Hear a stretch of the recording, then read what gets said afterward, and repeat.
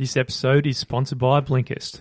It's a brand new year. Happy New Year. Happy 2020. At the start of a new year, you might be thinking that you didn't read enough last year, and this year, one of your New Year's resolutions could be to read more. A good way to get more information and use your time more effectively could be to check out the Blinkist app. With Blinkist, in a very short time, you'll get all the best need-to-know information from the best non-fiction books that are out there. If this is something you want to try out, you can use our link for a free 7-day trial. Head to blinkist.com/what you will learn. That's Blinkist spelled blinkist.com/what you will learn for your free 7-day trial.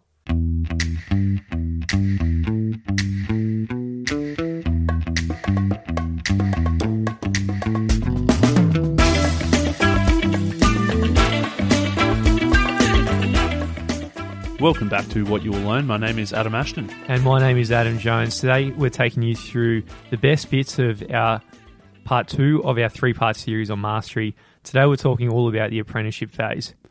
Episode 1, part 1, we were talking all about finding your calling. So each of us has something deep within us that is unique to us that we need to discover. It's like a seed planted deep within us. And most people ignore this, or most people never go in that direction, but importantly we need to find that. And now part 2 is all about developing our skills, learning the ropes, and starting off on this path to mastery. In the stories of all the greatest masters that Greeno delves into, past and present, we can always detect a phase in their lives which all of their future powers were in this developmental phase, like the crystals of a butterfly. For this part of their lives, it takes about 5 to 10 years, but in every case, it always receives very little attention because really, retrospectively, it doesn't add to the narratives we weave about the masters, but they were in this dependency phase where they were learning and taking on their apprenticeship. Thinking about a guy, like Elon Musk, someone who I admire, I've never really heard about that phase when he was 10 to 20, developing the skills and the software and the coding before he started PayPal. Same with Jobs, same with everyone who achieves great success that you come across.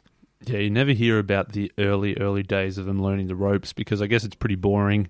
You only just hear about the overnight success when they either float their company on the stock exchange or whether they paint the Mona Lisa or whatever grand masterpiece they create. We just hear about from that time onwards. We don't hear about when they're slaving away doing shitty little sketches in their book or creating some really basic website. So in this apprenticeship phase, the master's mind isn't too different to others, even us listening right now. Under the surface, however, their minds are transforming in ways that we cannot see, but it really contains the seeds of their future success. This apprenticeship phase, by its very nature, must be conducted by each individual in his or her own way. You can't precisely follow the lead of someone else who's done it before, or you can't just read one book and follow the steps and end up being a master. It's unique to us because we each have our own unique calling and we each have our own unique path to getting there. But in this phase, this is the part in our life where we finally declare our independence, establish who we are, and say, this is the path I'm heading towards, and I'm in my apprenticeship phase at the moment. So these lessons in the apprenticeship phase transcend all fields and historical periods because they connected to something essential about the human psychology and how the brain itself functions. The principle is simple. The goal of the apprenticeship is not money, it's not a good position, a title, or a diploma, but it's really a transformation of your mind and your character. And this is the first transformation on the way to becoming a master. You enter your career as this outsider. You're naive, you're full of these misconceptions that you've picked up along the way. Your head's full of dreams and fantasies about the future. You think you're pretty awesome. You think you're going to go in there and change things. But your knowledge at this point is really subjective. It's really surface level. It's probably based on emotions, insecurity, and you've got really, really limited experience. So you need to really admit to yourself that this is where you're at the moment and submit to the fact that it does take a lot of learning and a lot of this apprenticeship phase in order to get to where you want to go. So in this process, you're going to really transform yourself from someone who's really scattered and impatient into someone who's very disciplined and focused and with a mind that can handle complexity. In this process, to maximize your utilization of your apprenticeship, you must be choosing places of work and positions that are going to offer the greatest possibilities for learning. Practical knowledge is the ultimate commodity. It's going to far outstrip any paltry pay increases you might get or any little promotions you might get. And you might feel like you're in this lucrative position, but those external rewards are absolutely pitiful compared to the learning and the knowledge and the long-term mastery that you're going to develop if you're focusing on the learning instead. Yeah, delayed gratification is something that comes up in almost every book. If your time horizon is your 10% or 15% pay rise or whatever over the next 2 or 3 years, compare that to someone's time horizon who is, the end of their life, the next 50 or 60 years. That's the kind of the time horizon of masters. And if you're looking at that perspective, getting a shitty little pay rise doesn't even come close to something else in terms of developing the learning and the skills that are going to help you in the longer run. So in terms of this apprenticeship phase, there are 3 modes, and you need to think of them as 3 steps that are somewhat overlapping. And then after the 3 steps, there are strategies in which to perform this apprenticeship phase. So the first step or the first mode of your apprenticeship phase is deep observation, and this is largely the passive mode of the apprenticeship. So this observation mode, it can be in the context of the very longer term of your career as a whole. I think it applies also to when you just enter any kind of career or new environment where you're subject to something completely new in terms of learning. You're moving into a world with its own rules, procedures, and social dynamics. And say if you enter this new career or this new industry, you got to think for decades, people have compiled all this knowledge about how to get things done in a particular field, and each generation has improved upon it on the past. So you might be this person coming in young and you're out there to change the world and you get told to go and change the water cooler. But this culture has its customs and ways of doing things there for a reason. And it's something in this deep observation mode you need to accept, and there's probably a reason why everything in its way, and you can't come and just tear it all down. That's it. So as part of your observation mode, the first thing you're observing is, I guess, the rules and procedures and the structures that govern success in that environment. That's the thing of, hey, this is how we do it here. And some rules are going to be communicated directly, but generally you're going to just have to be looking at them and recognizing these rules for yourself. But the second thing that you need to observe, and potentially more importantly, is sort of the power relationships and the social dynamics that exist within the group. So not just the rules and procedures for how the work gets done, but looking at the interactions between different people as well. So who really has the control? Through whom does the communications flow? Who is sort of on the way up? Who is on the way down? What sorts of internal struggles and battles are people going through in order to achieve their success? So your task upon entering these new worlds and new cultures and industry or whatever it might be, is to observe and absorb this reality as deeply as possible. The greatest mistake you can make in the initial months of your apprenticeship or entering a new job is to imagine that you have to get attention and impress everybody around you and prove yourself. If these thoughts dominate your mind and close it off from the reality around you, any positive attention you receive is deceptive because it's not based on your skills or anything real. And I think that goes against the grain for what we're after. If you're entering a new job or anything like that, you want to make sure everyone sees value in you and you have a good first impression and everything like that, and speak up in meetings and sound intelligent. But this isn't the goal at the start. You're meant to sit there, listen to everybody, absorb all the power dynamics, and follow this path instead. Yeah, it's tough to do because coming out of university, you probably think you're the new hotshot up and comer and you want to prove yourself, but that's the wrong way to go about it. The other approach that I like, Green says that you need to think of yourself like you're some anthropologist, you're studying this alien culture. It's something you've never seen before, and you need to get in there and dig out the little nuances that nobody else is seeing. You're not there to try to change everything. You're not there to try to win straight away. The first phase is just studying, observing, and understanding. And then you move through, there is like this overlapping phase here as you move through to step 2, and this is the practice mode. This is all about skills acquisition. So at some point, you've been passive for a while now. You've been sitting there listening, observing all the dynamics and everything. And next, you're going to, as you progress through these initial months of observation, you're going to enter the most critical part of the apprenticeship. And this is all about the practice towards the acquisition of skills. So if you think about any activity like riding a bike, we all know that it is easier to watch someone and follow their lead than to listen to read instructions. If you give a 7-year-old a book on how to ride a bike and then they jump on the bike and you throw the training wheels off, this is not going to work. They're going to fall down every day of the week. Yeah, exactly. You can, reading might be the very, very first step towards it, but getting the practical experience from somebody else guiding you and showing you how to do it is really important. And then, of course, even more important is you jumping on that bike yourself. You probably wobble, you probably come off a couple of times, but keep getting on the bike and learning it for yourself.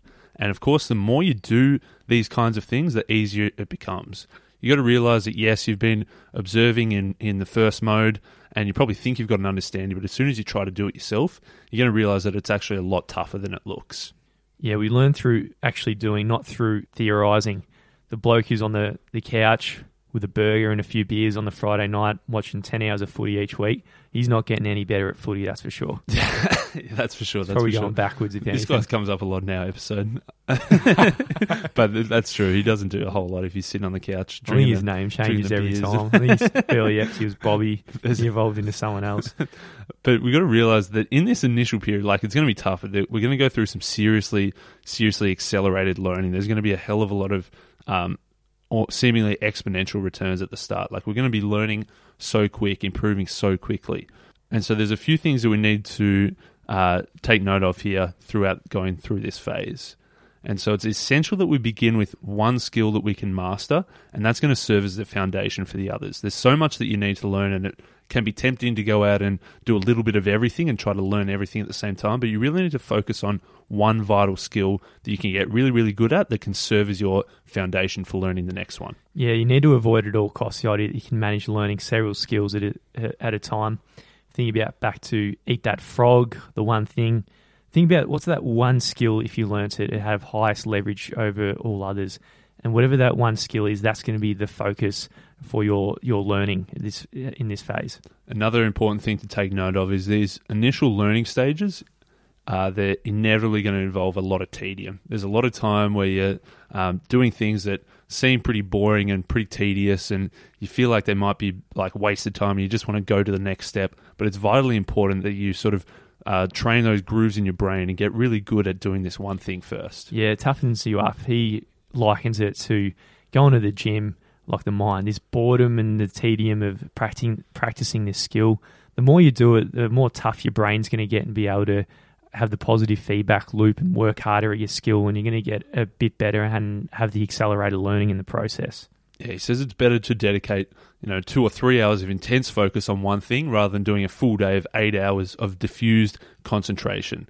Because if you can focus on improving one thing, it's going to lead you to much better results down the end than trying to do a little bit of everything but not really getting anywhere. Yeah, and whenever we practice and learning our new skills, we're transforming ourselves in the process. We're revealing to ourselves new capabilities that were latent within us. And then we also develop emotionally. What offers immediate pleasure, that becomes a distraction and empty entertainment to help pass the time. You might see something like going home to watch Netflix as something that doesn't compare to working on your skill, because the Netflix watching doesn't add value to what you're doing. Now, the third mode of this apprenticeship phase is the active mode, and that's the experimentation phase. So we've gone through the observation, we've gone through the practice and skill acquisition. Now we're up to the experimentation. So this is the point where we've got a lot of those base level skills. We've probably got a solid understanding of what we need to do. But this experimentation where you're mixing things together, trying new things, trying to do something different, innovative, creative, this is the vital step on your path to mastery. Yeah, we need to gauge our progress and if there's still gaps in our knowledge. This is the most risky and nerve-wracking, because it could mean doing something like taking on responsibility, initiating a project or some sort, doing work that exposes you to criticism or even the public. We're really, at this stage, hopping onto the arena, exposing what our weaknesses are, trying something new, and you might get shot down in the process. So this is probably the step that a lot of people don't do after they've acquired skills. Yeah, I suppose there's two ways people do this wrong. One is they either never get there, they never want to take the risks, and the other is they probably want to jump straight to this end point, and they jump in the arena and they stuff something up and realize this is too hard, and then they probably go back to the safe box. So the important part is to follow the process and do this at the end. Not being too weak not to try it, and not being too eager to get to that point straight away. And of course, you're going to know when your apprenticeship phase is over, when you feel there's nothing left to learn in this environment, and it's time to declare your independence and move to another place to continue another apprenticeship and expand your skill base. So it's a continuous process, this apprenticeship phase in some sense. Yeah, most certainly. We always need to stay a student. And Green's got some great strategies here for completing the ideal apprenticeship, as he calls it. And so throughout history, he's analysed all these different masters and looked at the types of things that they were doing in these early learning phases. And one vital one, which is an important shift in your perspective, is you need to value learning over money. Because it's a simple law of human psychology that our thoughts will be dominated by and tend to revolve around whatever we value the most. So if we're valuing money, we come straight out of university or college and think, okay, I've been slaving away and studying, time to go and earn a paycheck. Then you're going to be focused on whatever job gives you the most money. But unfortunately, the job that gives you the most money probably is not going to be the job that gives you the most learning. So we need to change tack there and think about which types of things are most important for me to learn and how can I value my learning as more important than the paycheck. Another thing we need to do in this apprenticeship phase is keep expanding your horizons. So in your apprenticeship, no one's really going to help you and give you direction. In fact, the odds are really against you. If you're just sitting there as an employee waiting for the professional development services to come from your employer and you keep blaming them for not training you up enough, that's really the wrong way to go about it. I think you got to go out there, probably invest a slice of your income into your own development and take all of this into your own hands. Yeah, a slice of your income or a slice of your time as well. So you can't just think that the only learning you're going to do is from your boss. Your boss is going to teach you everything you need to know. That's completely wrong. You need to be thinking, who else within this organization can you learn from? What other types of seminars or events or extracurricular stuff you could go to? What types of books can you read? What types of things can you do on the side? Working for free. There's all of these things that are going to be different ways to expand your horizons and keep learning from different aspects. I like this one here, moving towards resistance and pain. By nature, we humans will shrink from anything that seems possibly painful or overtly difficult. And if there's something that is giving you resistance, that's probably the thing that you need to be looking at the most. There's a quote by your favourite author, Joseph Campbell. No, it's not. I don't think it's Joseph Campbell. I think it's a Star Wars, but it came from Campbell's book. The cave we most fear to enter holds the treasure we seek. And I think this is what that's touching on. The thing that you're most fearful of and you're getting the most resistance, that's probably the thing you should be working on the most. Similarly, you need to apprentice yourself in failure. So when a machine malfunctions, you don't take it personally. You just need to get in there and tinker a little bit and move a few of the cogs around to make sure everything's working in the right place. You need to view yourself as a bit of a machine as well. You need to sort of detach yourself from the machine that is you trying to do something different. So if it doesn't quite work, it's not a reflection on you, it's just the reflection on the machine that you've built to this point. So the machine probably needs a few tweaks, might need a bit of an upgrade, but you've got to realize that failure is vitally important for helping you on the next step. Yeah, if you think about it, there's really two different types of failure. The first failure comes from never trying out your ideas because you're afraid or waiting for the perfect time. The second type of failure comes from a bold and adventurous spirit. You're trying to do shit and it just doesn't work and you fail. So we want to be going for the second failure. The first failure of not trying to do anything, in the long run, looking back in your life, do you want to be someone who just sat there their whole life and didn't actually try and do anything? Or do you want to be someone who went out there, took a few swings, had a few strikes, and then also striked out a few times as well? Bang, bang. Another one is we need to advance through trial and error. So as we said, it's good to observe and learn at the very start, but you need to shift from some point from just that learning to the actual trying thing. So you need to try stuff. Obviously, you're going to stuff up a little bit, but it's going to point you in the right direction eventually. Yeah, we need to avoid the trap of a set career path. You're not sure where your path is going to lead, but you're taking full advantage of the openness of information, of all the knowledge and the skills at your disposal. In the new age, and this is where everything's trending in the workforce, those who follow a single rigid path in their youth, they're going to find themselves very fragile. When things change and industries get disrupted, they're going to end up in a very bad way. But if you're someone who's going through trial and error, this is really directly from anti-fragile as well in a sense, right? You're going to be someone who can take the opportunities on offer because of those disruptions. These are all vitally important strategies like the value in learning over money and expanding your horizons and the idea of trial and error and experience a little bit of failure. And a big vital strategy here in our apprenticeship phase is what Green says the mentor dynamic and absorbing the master's power. So we need to find a mentor that's been there and done that can sort of guide us along our journey. To actually learn new skills, which is the goal of the apprenticeship phase, this requires humility. First, accepting that there's people out there who knows a lot more than you. That's a good first step. And their superiority is not a function of natural talent or privilege, but it's really just time or experience. Valuing that time and experience of other people is something that you can actually learn from. You need to have that sense of humility, and you've got to understand that our only concern in these early stages is acquiring practical knowledge in the most efficient manner possible. So the purpose here of the apprenticeship phase is that we need mentors whose authority you recognize and whom you're going to submit to. So you've got to realize there's someone out there who's a few steps ahead of you on your journey, and recognize that you should follow their footsteps. The mentor doesn't give you a shortcut, but what they can do is streamline the process. So they can iron out a few of the kinks, they might save you from a few trials and errors, or they can at least point you in the right direction to say, hey, this is what you need to do. Just by getting a mentor, it doesn't shave years off your journey. It's still the same length of apprenticeship, but they're going to streamline you and point you in the right direction more often than not. Yeah, absolutely. Life's really short, and we've only got so much time and energy to expand. If you go the slow way without a mentor, right, you can go 40, 50. You might not reach this mastery status that we actually want. If you get a mentor, someone who's 40, 50, you learn that, and you get to the same level at 30, then you can really reach much, much higher levels of mastery through this mentor dynamic. And what makes the dynamic so intense and productive is the emotional quality of the relationship between the apprentice and the mentor.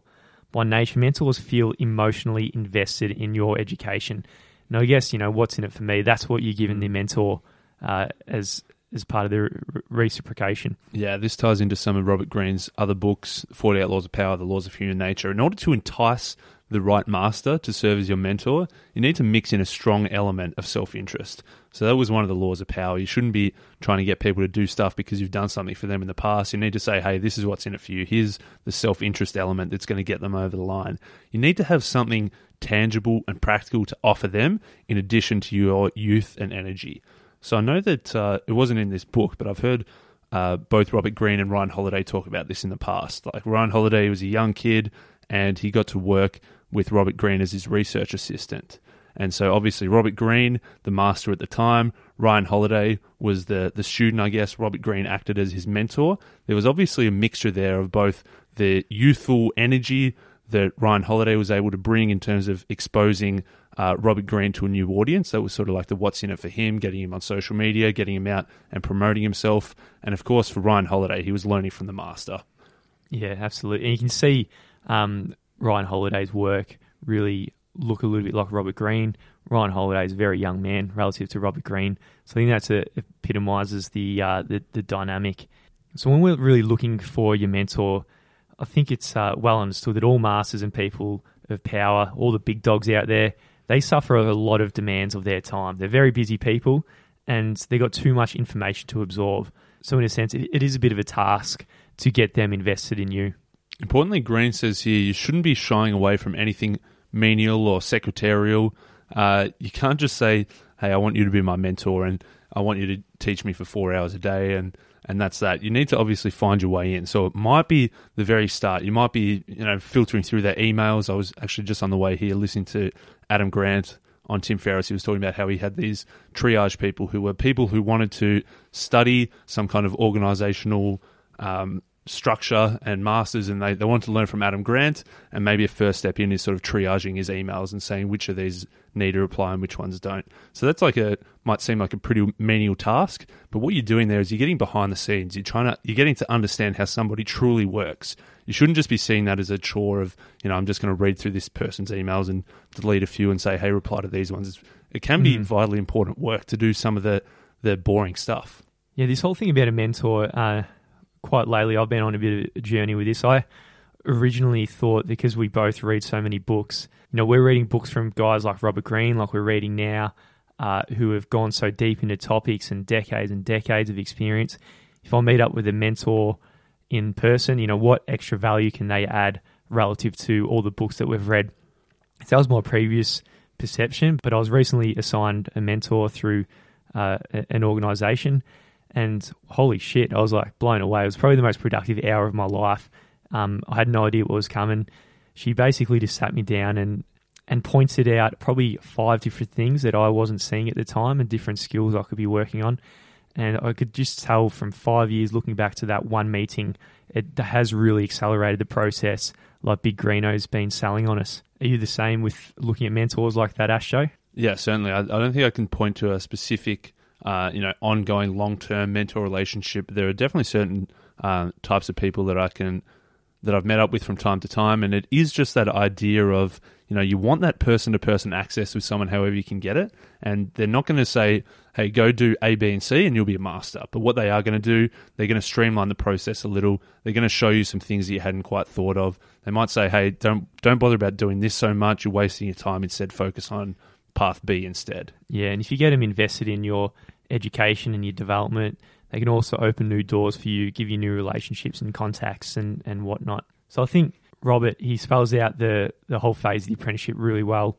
Yeah, phenomenal. I really liked how he says as well, like towards the end of this mentor phase, like every mentor has their strengths and weaknesses. So it's almost like at the start, you need to become infatuated with them, put them up on a pedestal, learn everything you can from them.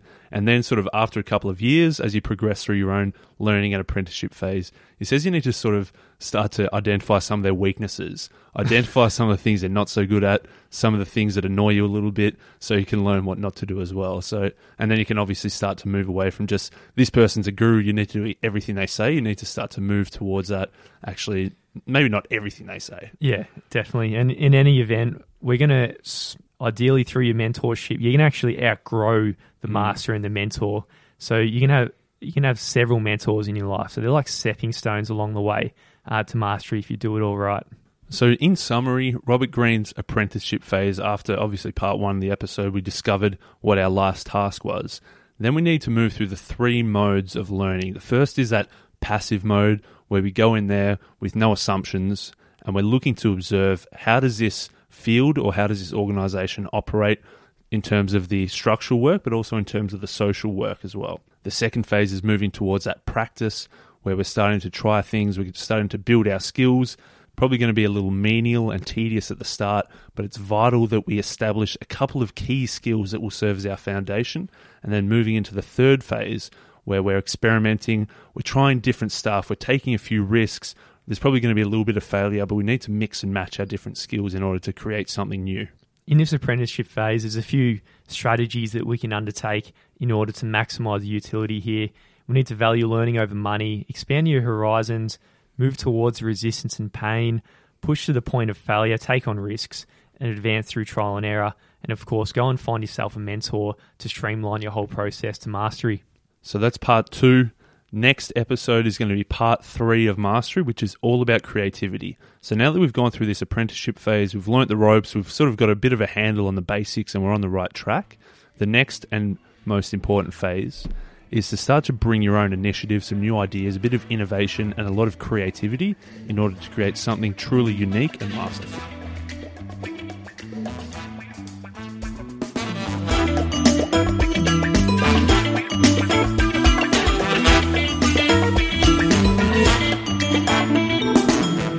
If you really enjoyed that episode, remember, that's just a summary of the book. I reckon you're going to enjoy actually reading the real book a whole lot more. So if it's something you want to commit to, the most pain-free way of doing it is using our link. So just click the button Read More in the show description and there'll be a link that goes straight to Book Depository, where in 4 minutes' time, you'll have the book ordered and on its way to your front door.